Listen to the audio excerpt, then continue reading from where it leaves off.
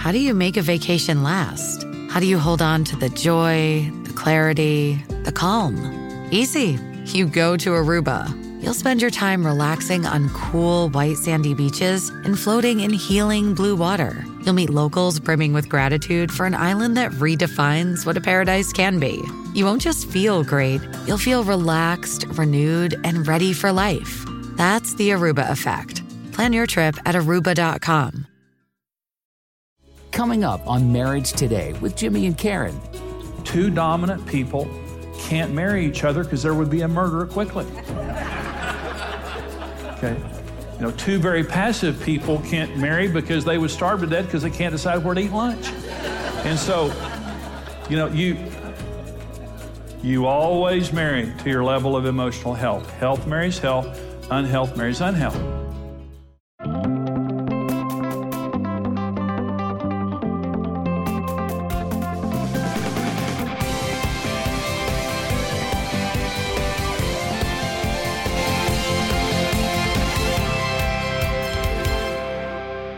Karen and I never discuss who the boss of our marriage is because the boss of our marriage is Jesus Christ. But when we began in marriage, I dominated Karen. I had a very dominant personality. And because of that, we had no intimacy. We had a horrible marriage. We had everything I'm going to describe here was Karen and me early in our marriage. But we learned to overcome it. We learned to disarm it. And now we have a wonderful marriage where we share everything together. Let me give you a definition of dominance when I talk about this. It means disproportionate control of the relationship and those elements common to the relationship, like children, like money, those types of things. It means someone has more stock than the other person. If there's a company and you both have 50% of the stock, and that's a good marriage. In a dominant marriage, someone has more stock. In fact, sometimes someone has all the stock. And 100% of the decisions are made by one person. If you can picture a dollhouse, and you crank the lid back on a dollhouse and you're looking down into a dollhouse, a good family, a functional family, what you'll see is you'll see two big rooms in this house. And that's mom and dad. Mom and dad have the same size rooms. And then when children are born, they really don't have a room.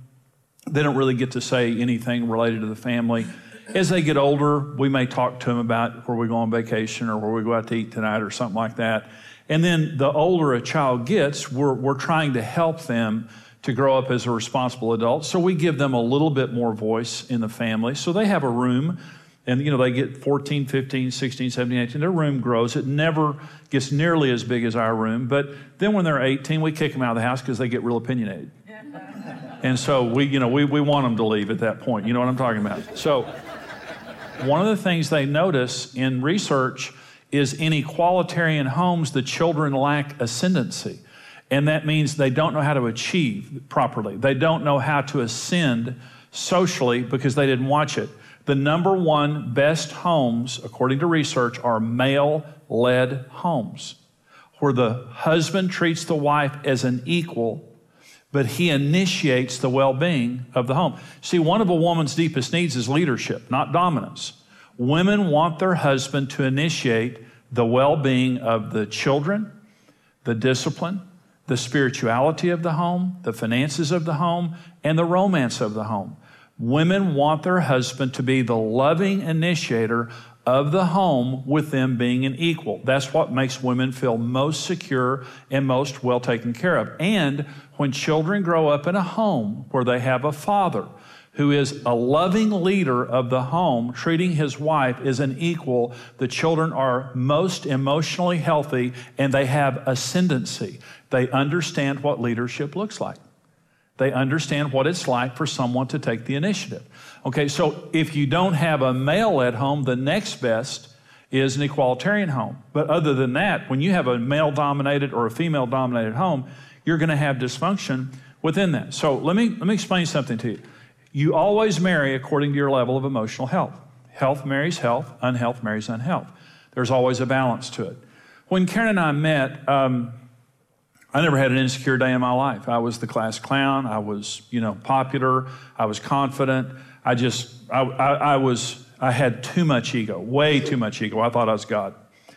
I've never met a person with as low self-esteem as Karen when we got married, ever.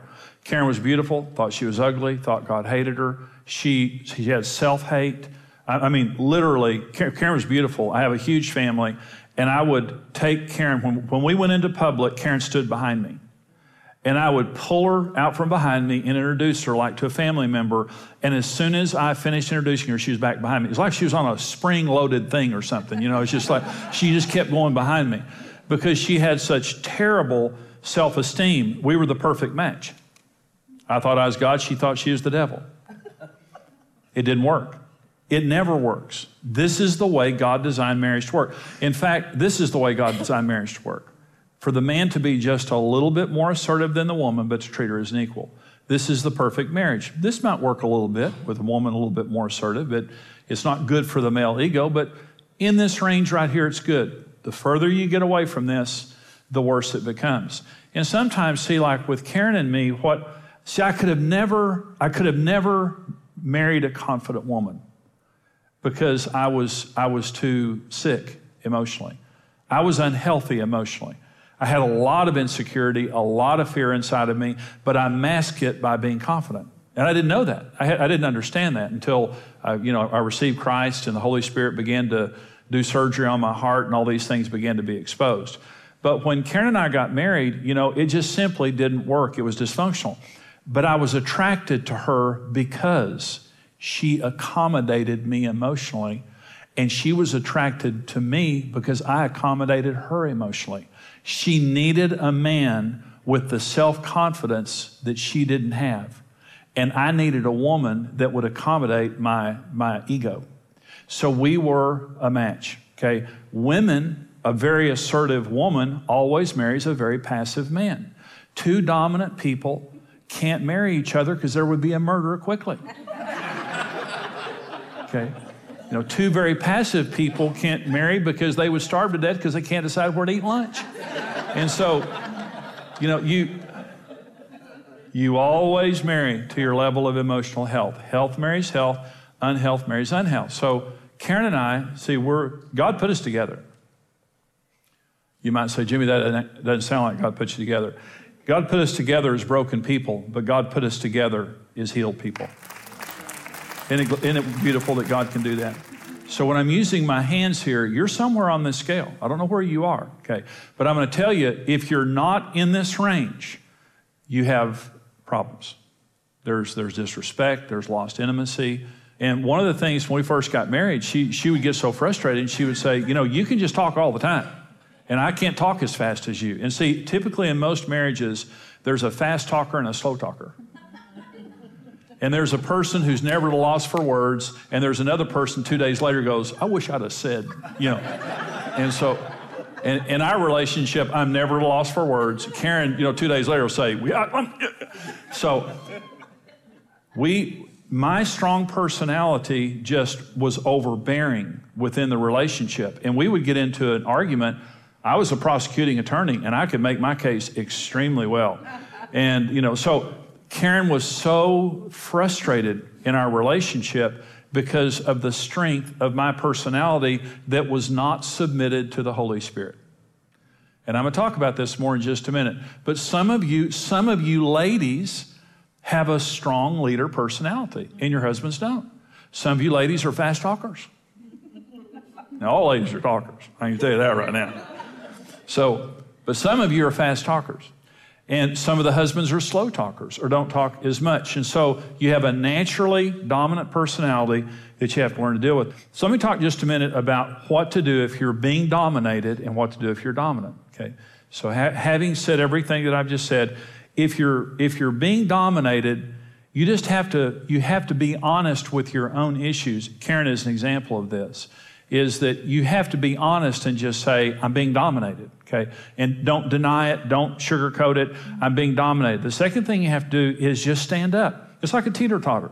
When you're on a teeter-totter with someone, what you do directly affects them. When you change, your marriage changes. You're not a victim. You don't have to wait for your spouse to change. When you change, the equilibrium of the relationship changes. So here's what Karen did. So we have this teeter-totter, and here we were. As Karen began to get healed, Psalm 107:20 says, God sent his word to heal them and to deliver them from their destructions, okay?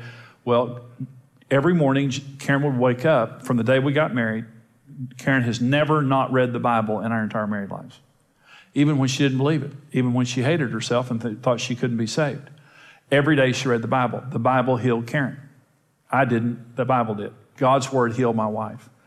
And as Karen began to get healed, one of the manifestations of her emotional health improving was she began to stand up to me lovingly. She just began to stand up. Well, again, the equilibrium changes. When you change, everything changes. So Karen began to force me to be more humble and accommodating of her by doing this. And my response was, you get out of the house. The night that she stood up to me, I told you get out of the house. And that was the old chauvinist, dominant Jimmy that died that night. Thank God. She began to stand up to me. When she did it, forced the issue. And she did it lovingly. She did it righteously, but she did it. You can insist on respect, and you can insist on having a voice. And let me say, some people are dominated because they're emotionally lazy. And you're being dominated, but you don't have to think. Someone's doing all your thinking for you. And but you're miserable. You have to make up your mind, I'm not going to be emotionally lazy anymore. I'm going to pay the price to be heard and be respected. I'm going to do it righteously, but I'm going to do it. Okay? I'm not going to accommodate the dominance of my spouse. If you're the dominant person, you got to sit down. You got to humble yourself, and you've got to accommodate your spouse. Now listen to me. I will not make a decision without Karen Evans, period. Every significant decision we make together. 1,000 times she says to me, Jimmy, you just make the decision, I'm fine. 1,000 times I say, no. No. And I never pressure her. I never nag at her. She never pays a price. And what I say to her, the unity in our marriage is more important than any decision we're making. And wherever we go, we're going together. And if it takes you an extra day, an extra week, an extra year, I'm waiting until you're ready. You pray, you get all the information you need. We'll talk until you're ready, because we're a team, and everything we do together under the lordship of Jesus Christ. And what that creates in our marriage is intimacy. And as a dominant man, I'm naturally dominant with a strong personality. As a dominant man, what I have to do is sit down. Sit down. So how did our marriage get healed? Karen stood up and I sat down. Karen began to assert herself. She began to stop accommodating my ego, which was wrong and sinful. She just began to lovingly insist on respect and insist on having a voice. I sat down. And now we're here. Karen dominates me. No, honestly, what I say to Karen is, you're too healed. I'm asking Jesus to take away some of your healing. Because that sister is a lioness of God. I'm telling you. So, but I guarantee you one thing, we have an equal marriage. Hop, hop, hooray! Nordstrom Rack's got sweet deals on everything Easter, which is Sunday, March 31st. Get to Nordstrom Rack now and save on Kate Spade New York, Too Faced, Steve Madden, Calvin Klein, and more from just $30. Score great brands and great prices on Easter looks for everyone. Plus, spring decor, gifts, and all kinds of deliciousness. Rack up the deals today at your Nordstrom Rack store. What will you find? Adventure has its own style. It's made of tall trees, unpaved trails, and at the center, the most capable Subaru Forester yet, the 2024 Subaru Forester Wilderness. It comes with 9.2 inches of ground clearance paired with standard symmetrical all-wheel drive and advanced dual-function X mode. Discover adventure on a deeper level. The 2024 Subaru Forester Wilderness. To explore all you can do with the rugged Subaru Wilderness family of vehicles, visit Subaru.com/wilderness.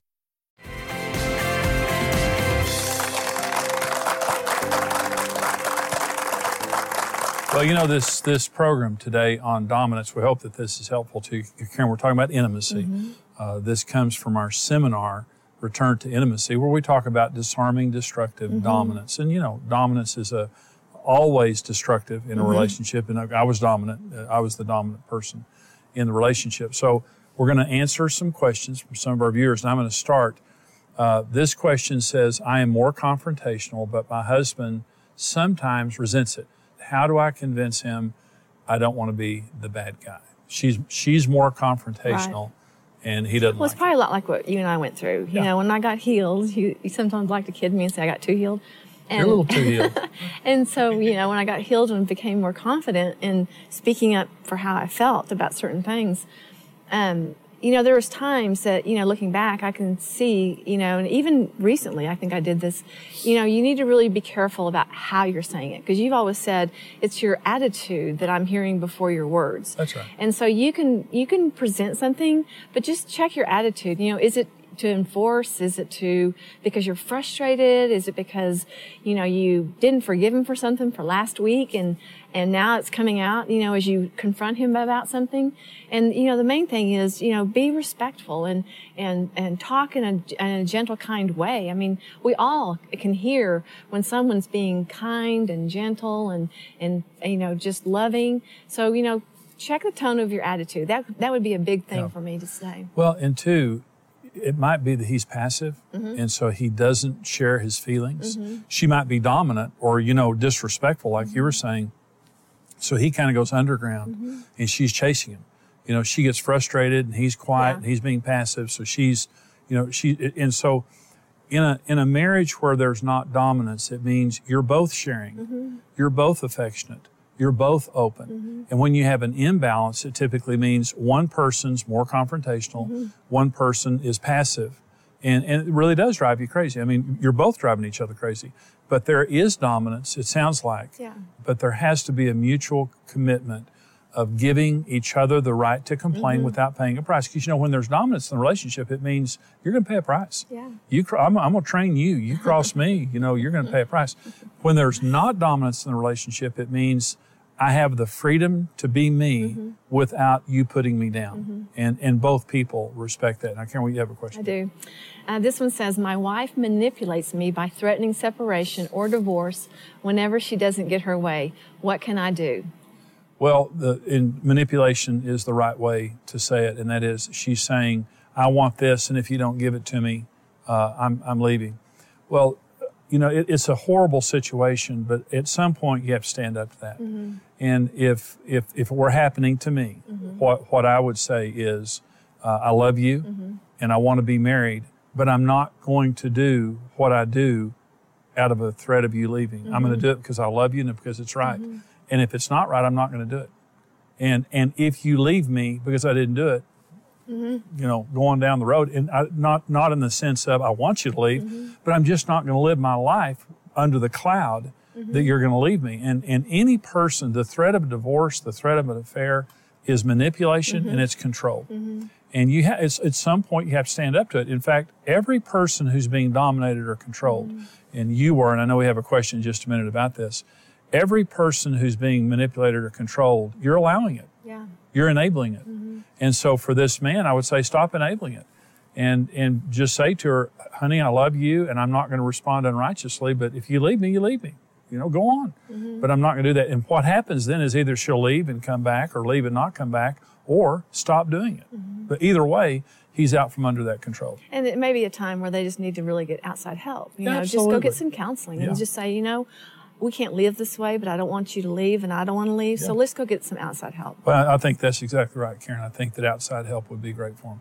Now, let me try to get through one more question here. Karen, how exactly did you begin standing up to Jimmy when he was controlling and dominating?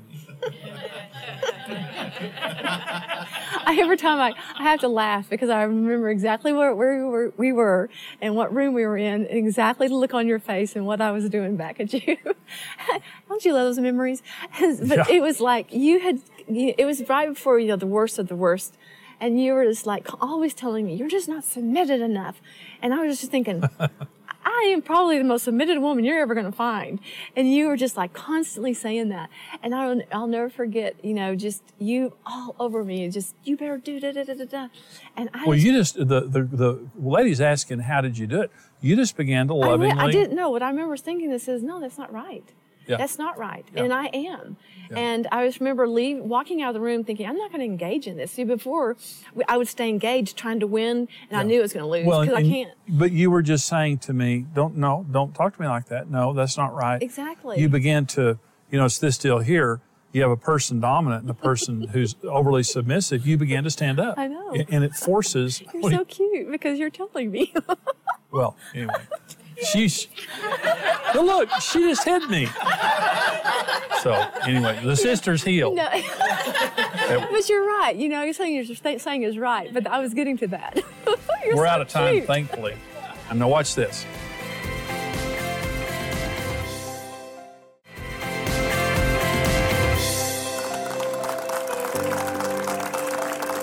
This program today is on dominance. It's on disarming destructive dominance, Karen, that when you have dominance in a marriage, and when I do the poll in seminars, I've done this all over the world, hundreds of thousands of people, asking them how many of you were raised in a home where one parent was clearly dominant over the other, 70 to 80% of hands immediately go up. And then I ask a follow-up question. How many of you believe that had a negative influence on your family? Every hand immediately goes back up. All over the world. Dominance is something that always damages the relationship. It damages the sense of goodwill. It damages the intimacy because someone's being dominated. Yeah. Someone's being disrespected. It's a disproportionate control of the relationship. So when we got married, Karen, I have a naturally choleric personality. And so it was my way or the highway. And I dominated you. You began to stand up to it. Well, and I was naturally shy. So it was, like we've said before, it's easy, for a shy person to have someone kind of tell them what to do. But you didn't like it. No. And the reason I didn't like it is because I started realizing the tone and the way you were treating me, I just didn't feel like I had the respect, that I'm a part of this marriage. And I think that's what happens is you get so imbalanced that one person's, like you're saying, trying to control, and the other person feels like, why am I even in this? If you just, all you want to do is control it. And so I remember, the main thing though was that if you have a personality like I was, or, you're more passive, is just to really, concentrate and ask the Lord to help you to be confrontive, but do it in a real loving, kind way. Yes. Because, anger never gets you anywhere. And the Lord says that the peacemakers are very blessed. And a person who, wants to make peace or bring peace, they come with an attitude that says, I'm not against you, but we can't continue on like this because it not only hurts me, but it devalues the person that's acting that way too, because everybody can see it, and even if, they're not recognizing it, none of us like to be around somebody who's chauvinistic or controlling or bossy. And so out of love, the best thing you can do for your spouse is to, start confronting that so that you can both be okay. Standing up, the person being dominated, male or female, because this is gender neutral, is that the person being dominated has to begin to assert themselves and to demand respect. And you just like you did, lovingly just begin. Don't become like the other person. Don't fight fire with fire. Yeah. The person that's dominant, you have to sit down. You have to humble yourself. And you have to accommodate your spouse. An example is, I won't make a decision without Karen, and I don't bully you into making decisions. And so because of that, we're partners, and because of that, we have an equality in our marriage. And I'm sorry that we're out of time, but listen, I hope this is helpful to you, because most families and most couples are affected by this issue. Thank you for joining us. We'll see you next time. God bless you.